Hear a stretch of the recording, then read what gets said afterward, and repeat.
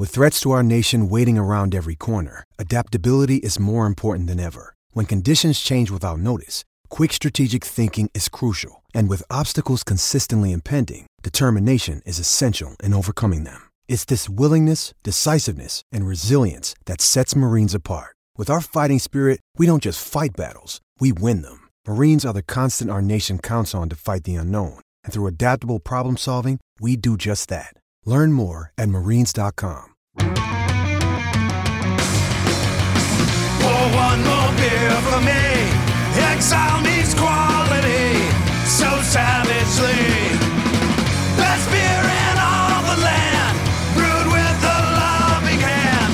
From bottle, keg, or can, Exile Brewing, E-X-I-L-E. For me, E-X-I-L-E. Let's drink. Pick up a 12-pack today. Enjoy your exile.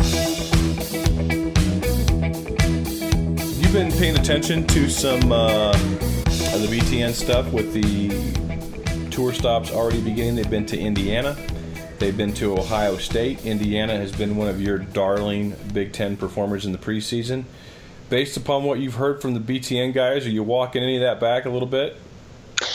Yeah, I'm not sure. I mean, every year you and I have done this podcast at the end of the training camps and kind of gone through what we heard from the BTN crew that, you know, had us reconsider our positions. And I don't want to doubt their football acumen. I mean, you know, Jerry DiNardo has coached on a national championship team, played for one, and he wasn't the greatest head coach, but he had success at the same time. Howard Griffith was, you know, a Super Bowl champion, played on some of the best Illinois football teams of the last, you know, half century, frankly. So, I mean, these guys know what they're talking about, even if they don't necessarily always do the most scintillating television. And I say that to point out, though, that often the stuff that they say doesn't come to fruition. Well, I shouldn't say often. It's 50-50. You know, I go back to last year. Last year, well, you know, Michigan State, Ohio State all kind of looked like the same team to me. Michigan State went 3-0. Okay, so they really weren't the same team. Well, they might not have been aware of the undercurrents going on within the chemistry aspects of that program. True, but how do you go there? I think you and I would both agree. Let's just say no program in the history of the BTN has gotten more, shall we call it, benefit of the doubt analysis. How about I put it that way? You like that? Yeah. How's that for a euphemism? You like that one? Yeah. Okay. No one's gotten more benefit of the doubt analysis in the history of the Big Ten Network than Mark D'Antonio has. Should we stipulate to that? Okay? I'm good with that. Particularly in Mr. DiNardo's case. He loves him some Mark D'Antonio. Okay? So how did they not know? They had no clue. They couldn't see. They're there at practice a whole day. You don't see Malik McDowell loafing it. You know what I'm trying to say? I don't know. Okay. They also told us last year, Wisconsin, they were really worried. Remember we did that show last year, how worried they were after seeing Wisconsin. Remember that? Mm-hmm. Okay. Yeah, that didn't really pan out. So sometimes, though, what they say also has been accurate. You know, I hate to say this as a Michigan fan, but a lot of the skepticism DiNardo over the years until recently has shown about Michigan in summer camp turned out to be true when we got to the fall. So it's even for people who know what they're talking about, it's still somewhat of a crapshoot. But it was very clear watching the Indiana show that DiNardo, as a former Hoosier coach, was concerned with what he saw and went out of the way to mitigate any optimism from Revson or Howard Griffith whatsoever. And I think and sometimes the criticism is built out of expectation. You know, there was a show this past spring that they did at Michigan where DiNardo apologized to Michigan defensive coordinator Don Brown to his face for saying the previous spring that he thought Don Brown's defense was, quote, high risk, high reward. And I just think Don Brown plays a more aggressive style of defense than DiNardo is accustomed to, so it makes you uneasy as a coach when it's not your system. I think what DiNardo's real concern with Indiana is that they're going to have to, in his view, they're going to have to win games differently than they have the last couple of years, where they've had high-level offensive lines and they could run and good running backs that allow them to run the ball on anybody. Even when they played Michigan and Ohio State, they could run the ball on them. And I think DiNardo seemed a little shook by the fact that he didn't think they had the ability to do that at the day when he was there. So that's what stood out to me about Indiana. And then, watching Ohio State, other than they're more experienced, it was almost the exact same show they did last year. Physically the most impressive-looking team. Who are these, freshmen who are going to go on and be star players? I mean, Howard Griffith went so far as to say, is it J.K. Dobbins, I think? He thinks he's going to be a future All-American at Ohio State. But it was also very clear that they did not think the downfield passing game that has been Urban Meyer's focus and why they brought Kevin Wilson in, particularly after they averaged 11 points a game last year in the last 3 games of the season against Sparty, Michigan, and Clemson. And that they didn't really see that downfield passing game had taken the next step yet. So they think they're still going to be one of the top, no worse than one of the top 2 teams in the conference.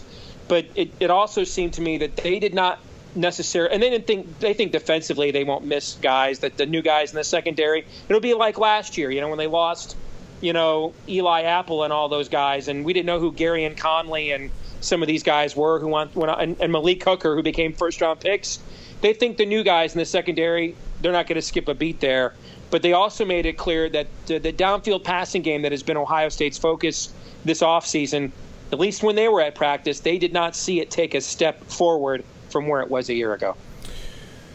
All right. And lastly, tonight, Jim Delaney, you overheard him giving an interview on Sirius XM. I think so, not quite 2 weeks ago now. Said a few things that I think are noteworthy. The first thing that he said was that they only did the Big Ten Network because they could not get the deal with ESPN they wanted in the early 2000s. And had they gotten that deal with ESPN, they probably never would have done the BTN. And if my memory serves correctly, basically Delaney was in a meeting, and ESPN's all excited about either launching another ESPN channel, like ESPN College or something like that. And Delaney just kind of sat there and was hearing them go on, and all they were going to use the Big Ten inventory really to launch this new network. And Jim felt that was then worth a lot more than what ESPN wanted to compensate them for. And some, verbiage along the lines of, well, then go do it yourself then, is what ESPN had given to Delaney when that was all over, and he went and did it. I think it turned into kind of a penis contest after a little bit, and that's why we have the Big Ten Network. Yeah, I was surprised to see him be that open about that, and he even said that they had been pitched starting their own network several times over the years, and just didn't think it was. They just thought it was too major of an undertaking for them to do it on their own, and the final straw was exactly what you just described, and that if they had gotten what they wanted out of ESPN, in other words, if ESPN had done for the Big Ten at that moment what it did for the Big 12, in that it decided to pay off the league to not break up, to give Texas its own network, to keep it in the Big 12, that's the only reason the Big 12 exists is because ESPN did not want to have to pay the money for this new for those teams leaving and likely going to the Pac-10, which would have been primarily the property of Fox and not ESPN. And so since they could not get ESPN to write them the check they thought it was worth, they just decided to go out and do it completely on their own. That is the reason that a lot of the major changes that have taken place in collegiate sports broadcasting over the last decade with the advent of the Big Ten, that's what led to it. He also made an interesting point, I thought, about the future of televised sports. And he agreed that he thought we had reached the peak of what the rights fees you'll be able to command from cable channels are, what those are. But he said he thinks we're going to see a resurgence of the major broadcast networks. And he pointed out that there's been so much cord cutting. The difference in viewers between ESPN and the Big Ten is closer now than the difference in viewers between ESPN and the Big Four broadcast networks. And he thinks we will see the Big Four broadcast networks sort of pick up the slack for what's happened with ESPN's business model collapsing and reassert their preeminence when it comes to distribution. And clearly when you look at this new deal and they've got, factors involved with Hulu and YouTube, that they see that those so-called third tier rights, that there's going to be a market for that. But he seemed to think that the big television networks, the broadcast ones, and what I mean by that for people who are younger and don't know what that term even means anymore, ABC, CBS, NBC, and Fox, he thinks that those four entities would essentially step in rather than allowing those revenue streams to go to places like Hulu and Amazon Prime and Netflix and YouTube, as has been speculated upon. That's a really interesting concept, and being that Jim said it, I certainly give it a lot of weight, because is he the perfect guy? Is he made the right call on every single thing? No. We'll probably talk about a couple of those here in a minute. But when it relates to being a visionary for television and media rights and things of that nature, he's been ahead of his time. And so I certainly listen to that and pay some heed to it. And it seems maybe even a little bit obvious it's been hiding in plain sight. Because I think when you talk about the cord cutting and these little skinny bundles that you get from it, I believe that your local channels are there. And I also believe that just with a simple HD antenna, you can obviously get your local channels over the air. And they also, I think, in central Iowa, like the Channel 13, they have like a 13.1. I know in eastern Iowa, KCRG, they have a 9.1, a 9.2, a 9.3, where they, some of those they show oldies. Some of those are almost like a local cable access where, the On Iowa Live TV show there, that they have that. So what you basically have in those digital 0.2, 0.3s that are obtainable over the air, meaning free, is you have the ability to have overflow channels like we have now on the Big Ten network. You and I both have DirecTV, so the main BTN channel is 610, but there's 610-1, there's 611 for football, there's 612, so you can have multiple games broadcast on multiple channels in football. They don't do it during basketball because of the satellite time is so limited, but you could actually do this better with the local owner-operator aspect like this. So I think Fox would be the obvious home for the Big Ten, given their partnership, given that Fox owns 49% of the Big Ten network. NBC has a Notre Dame partnership. ESPN's building out the ACC network. ESPN, ABC, those guys are all in the same family. ESPN has the SEC, but CBS has a generous portion of the SEC package too. I think the Pac-12 has relationships with Fox regionals. So you've got Fox, and these local Fox stations could make, like a, what is it up in Iowa? Is it Channel 17? Is that Fox? Yes. So you could have a 17.1, a 17.2. Yep. And you could then broadcast, so the Iowa game in the state of Iowa, that would be on the primary Channel 17 over-the-air Fox.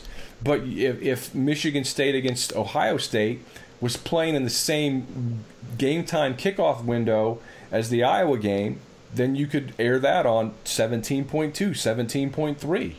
And you could do that for all these states because, Michigan has a Fox affiliates in Detroit. They have Fox affiliates in Lansing. So you could swap which games on the main channel and which ones on the, the 0.2, 0.3. So I think this is absolutely attainable, and it makes a ton of sense. Well, and in Fox's case, don't forget they still have all those regional sports channels all over the country as well. And we went through this period, in the early 2000s in Major League Baseball, where the ratings plummeted, and still NFL preseason games outdraw regular season baseball games on ESPN still. But what really saved baseball and allowed franchises like your Kansas City Royals to be competitive again was the success. Everybody poo-pooed the Yes Network was sort of the first of these, with the Yankees as the trailblazer. But then everybody with their own Fox Sports regional package essentially became the home affiliate for Major League Baseball teams in their markets. And the ratings in places like Kansas City and St. Louis and Detroit, the ratings in these cities, they're pulling huge shares, huge ratings in what are major markets, and these are huge revenue streams. And now if you have, Dish Network or DirecTV, you can either get these channels or get these baseball games as part of a package as well. And that regionalization has been a boon to baseball from a broadcast revenue standpoint. So I could see that emulated to some extent in college football too. Yeah, I mean, you're mostly dead on with the baseball. I mean, the Cardinals signed a $1 billion deal, extension of their existing deal for their Fox affiliate that goes from 2018 through 2032, $1 billion. The Royals, however, have the worst deal in all of baseball. It's a thorn in my side because I just wish they would have renegotiated that deal so Kansas City could keep some of these free agents they're going to have. But the Royals deal will be up for bid in 2019. But the last 3 seasons, the Kansas City Royals, by a measure of ratings, not total market audience because New York's obviously a larger market, but the Kansas City has had the highest ratings in all of baseball.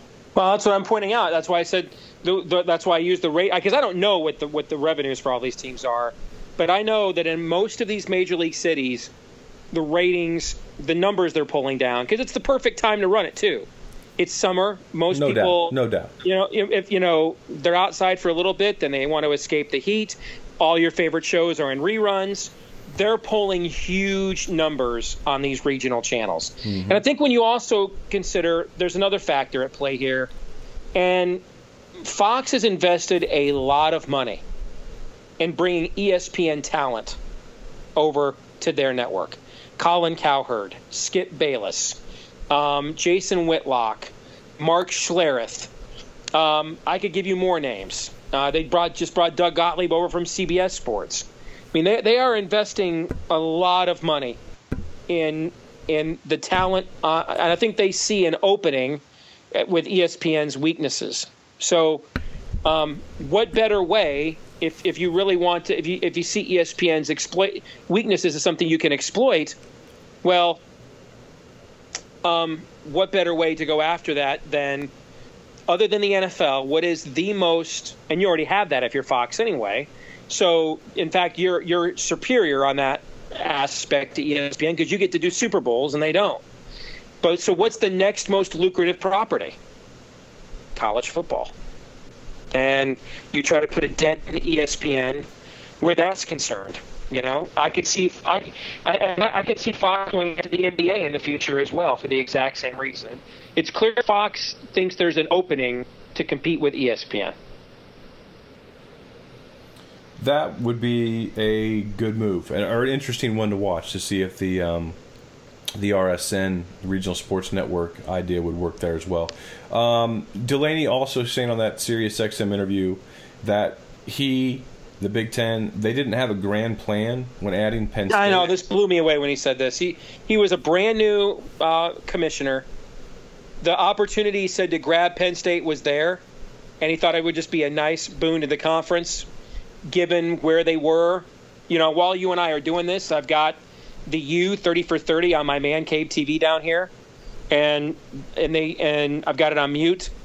and they just showed they were just talking about 30 years ago.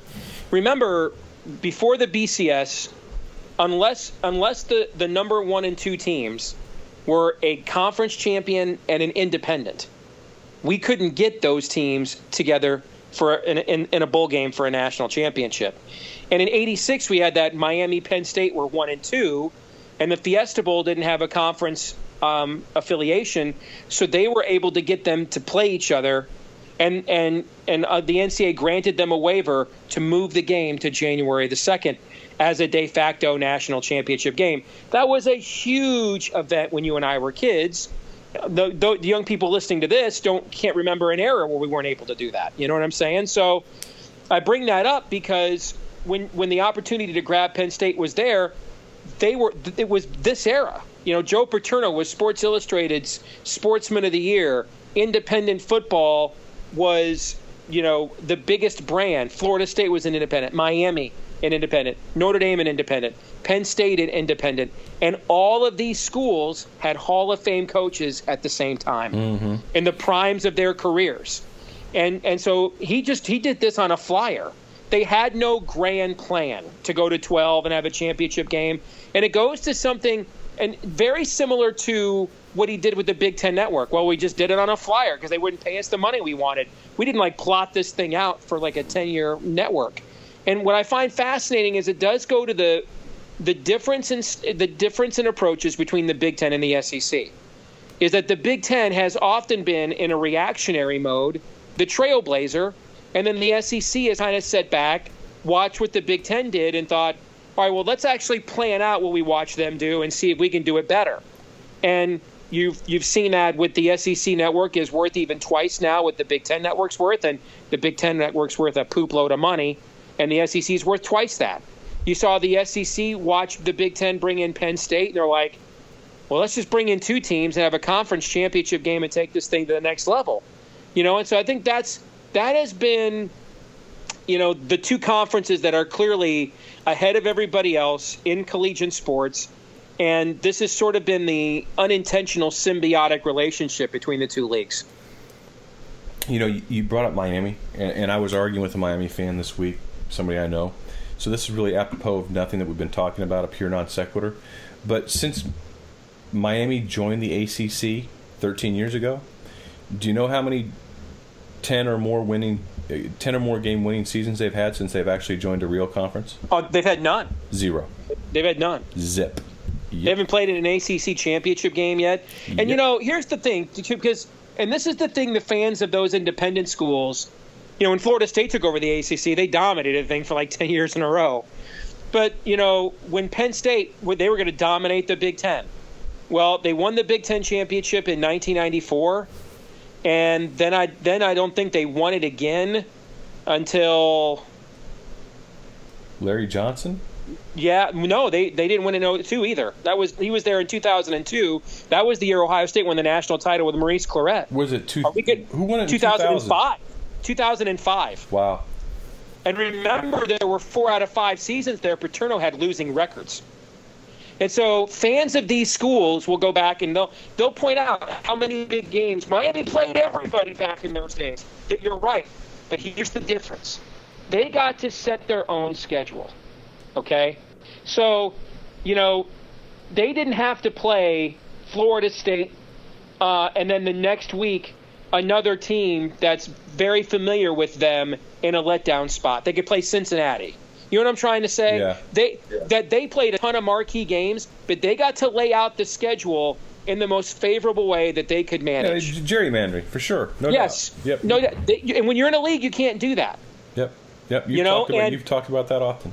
And you're playing teams that there aren't too many helmet games because they see it every year, so they're not intimidated by it. You know, doesn't mean, by the way, that you're not still a lot better than them, but that, you know, you're not Tiger Woods pre-crash wearing a red shirt on the final day of a major when Miami doesn't look at Wake Forest, or Wake Forest doesn't look at Miami as like, we got no shot against these guys. And of course they have no shot, but they were thinking that in the 80s and 90s. Now when Miami comes out, they're like, just another ACC game, man. You know, that does change the mindset. You saw it in golf. The minute Tiger showed the slightest bit of vulnerability, his entire world collapsed. Okay? The minute he couldn't make David Duval piss himself down the final 18 of Augusta National as his Sunday playing partner, when he lost that edge, everything imploded from there. And so when these schools join leagues, that intimidation factor, that strangeness factor, that unknown factor of, well, we only see these guys on TV, and every time we see them, they're playing some marquee game. Well, now you're just another game in the ACC. Now Nebraska, you're just another game in the Big Ten. Now Penn State, you're another game in the Big Ten. That does have a mental factor. You bet it does. It does. Delaney also saying he thinks/hopes that expansion is done. I don't know. Those were his exact words. He hopes that expansion is done. He didn't think there were too many options out there that would not cannibalize the Big Ten's business model. But, that's not to say some of those options could not eventually present themselves. Right. And lastly, it says the Big Ten only added Maryland and Rutgers in response to ACC expansion, and he originally planned on bringing in Nebraska in for the 12th team and stopping there. So Maryland and Rutgers, a reactionary move, and I got to tell you, it just kind of reminds me of drunk guys at a bar with a lot of money, belching and saying, "Why not? Let's have a round of Fireball. Let's do it." Yeah, I'm trying to go back to when you and I covered this so prevalently back in 2010 when this was all going on. And I'm not, listen, I don't want to call Jim a liar. I just seem to recall that when it was clear the Big Ten couldn't bring in Notre Dame or Texas, didn't we talk about the fact that, well, they're going to try to move east because they need to add another population base. And so if you can't go south, we did. Then you're going to go east. And he was very adamant that they were not proactive in going out to the ACC, but reactive. Okay. I mean, he would know better than me. And I don't know. He'd have no reason. In an interview where he's being so brutally honest, he has no reason to spin or lie about this. It's just different than the narrative that we thought we were watching from the 10,000-foot view on the outside when that was all going down 7 years ago. That their perspective there, in suburban Chicago was not that we were actively trying to destabilize the ACC, but we were worried that they were going to supplant us as the Isengard to the SEC's Mordor, if you will. And so we had to act in the Big Ten to avoid that from happening. That was their perspective. Maybe we were giving them too much credit. I know you like to refer to Delaney as the Godfather and things of that nature. Maybe he's not as forward-thinking as we thought, and it maybe this, from their perspective, it was more reactionary. Yeah, I mean, I remember writing and saying back in the early 2000s that I thought Rutgers would one day be in the Big Ten, just because they were, large state institution. Mm-hmm. But if we could go back in time and not have Maryland and Rutgers in the Big Ten, I'd be all for it. Well, you go back to, I said 7 years ago, three schools that as sure as I am of gravity, would end up be the last three teams in the Big Ten. I said Missouri, Rutgers, and Maryland. Now, I didn't think Nebraska was a factor, and it was clear that that was right. It's just they had the chance to get Nebraska instead of Missouri, and obviously you do that if you're the Big Ten. Well, yeah, the Missouri president was flapping his gums, and then Tom Osborne felt like Dos DeLodge in Texas it just wasn't going to be a good marriage for them. They were being squeezed. They were in the north, and he made the call to Delaney, and he handled things on the down low and rather sublimely, where Missouri was the drunk guy at the bar saying, "Look at this hot chick I'm talking to." Yep.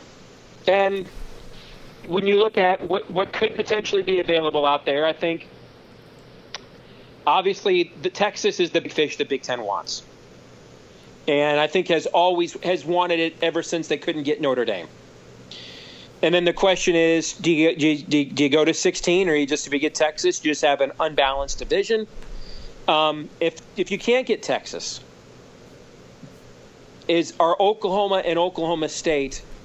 Oklahoma clearly is, even though academically they're a school that's ranked, I think, even lower than Nebraska was when the Big Ten brought them in.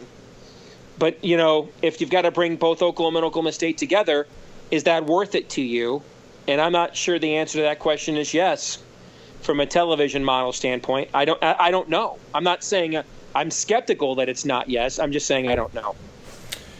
Indeed. Well, that's going to do it for this installment of the HN Podcast. Thanks once again to Exile Brewing Company for coming back and on board with us for another season as our anchor sponsor of the HN Podcast. For Steve, I'm John. We will talk to you soon.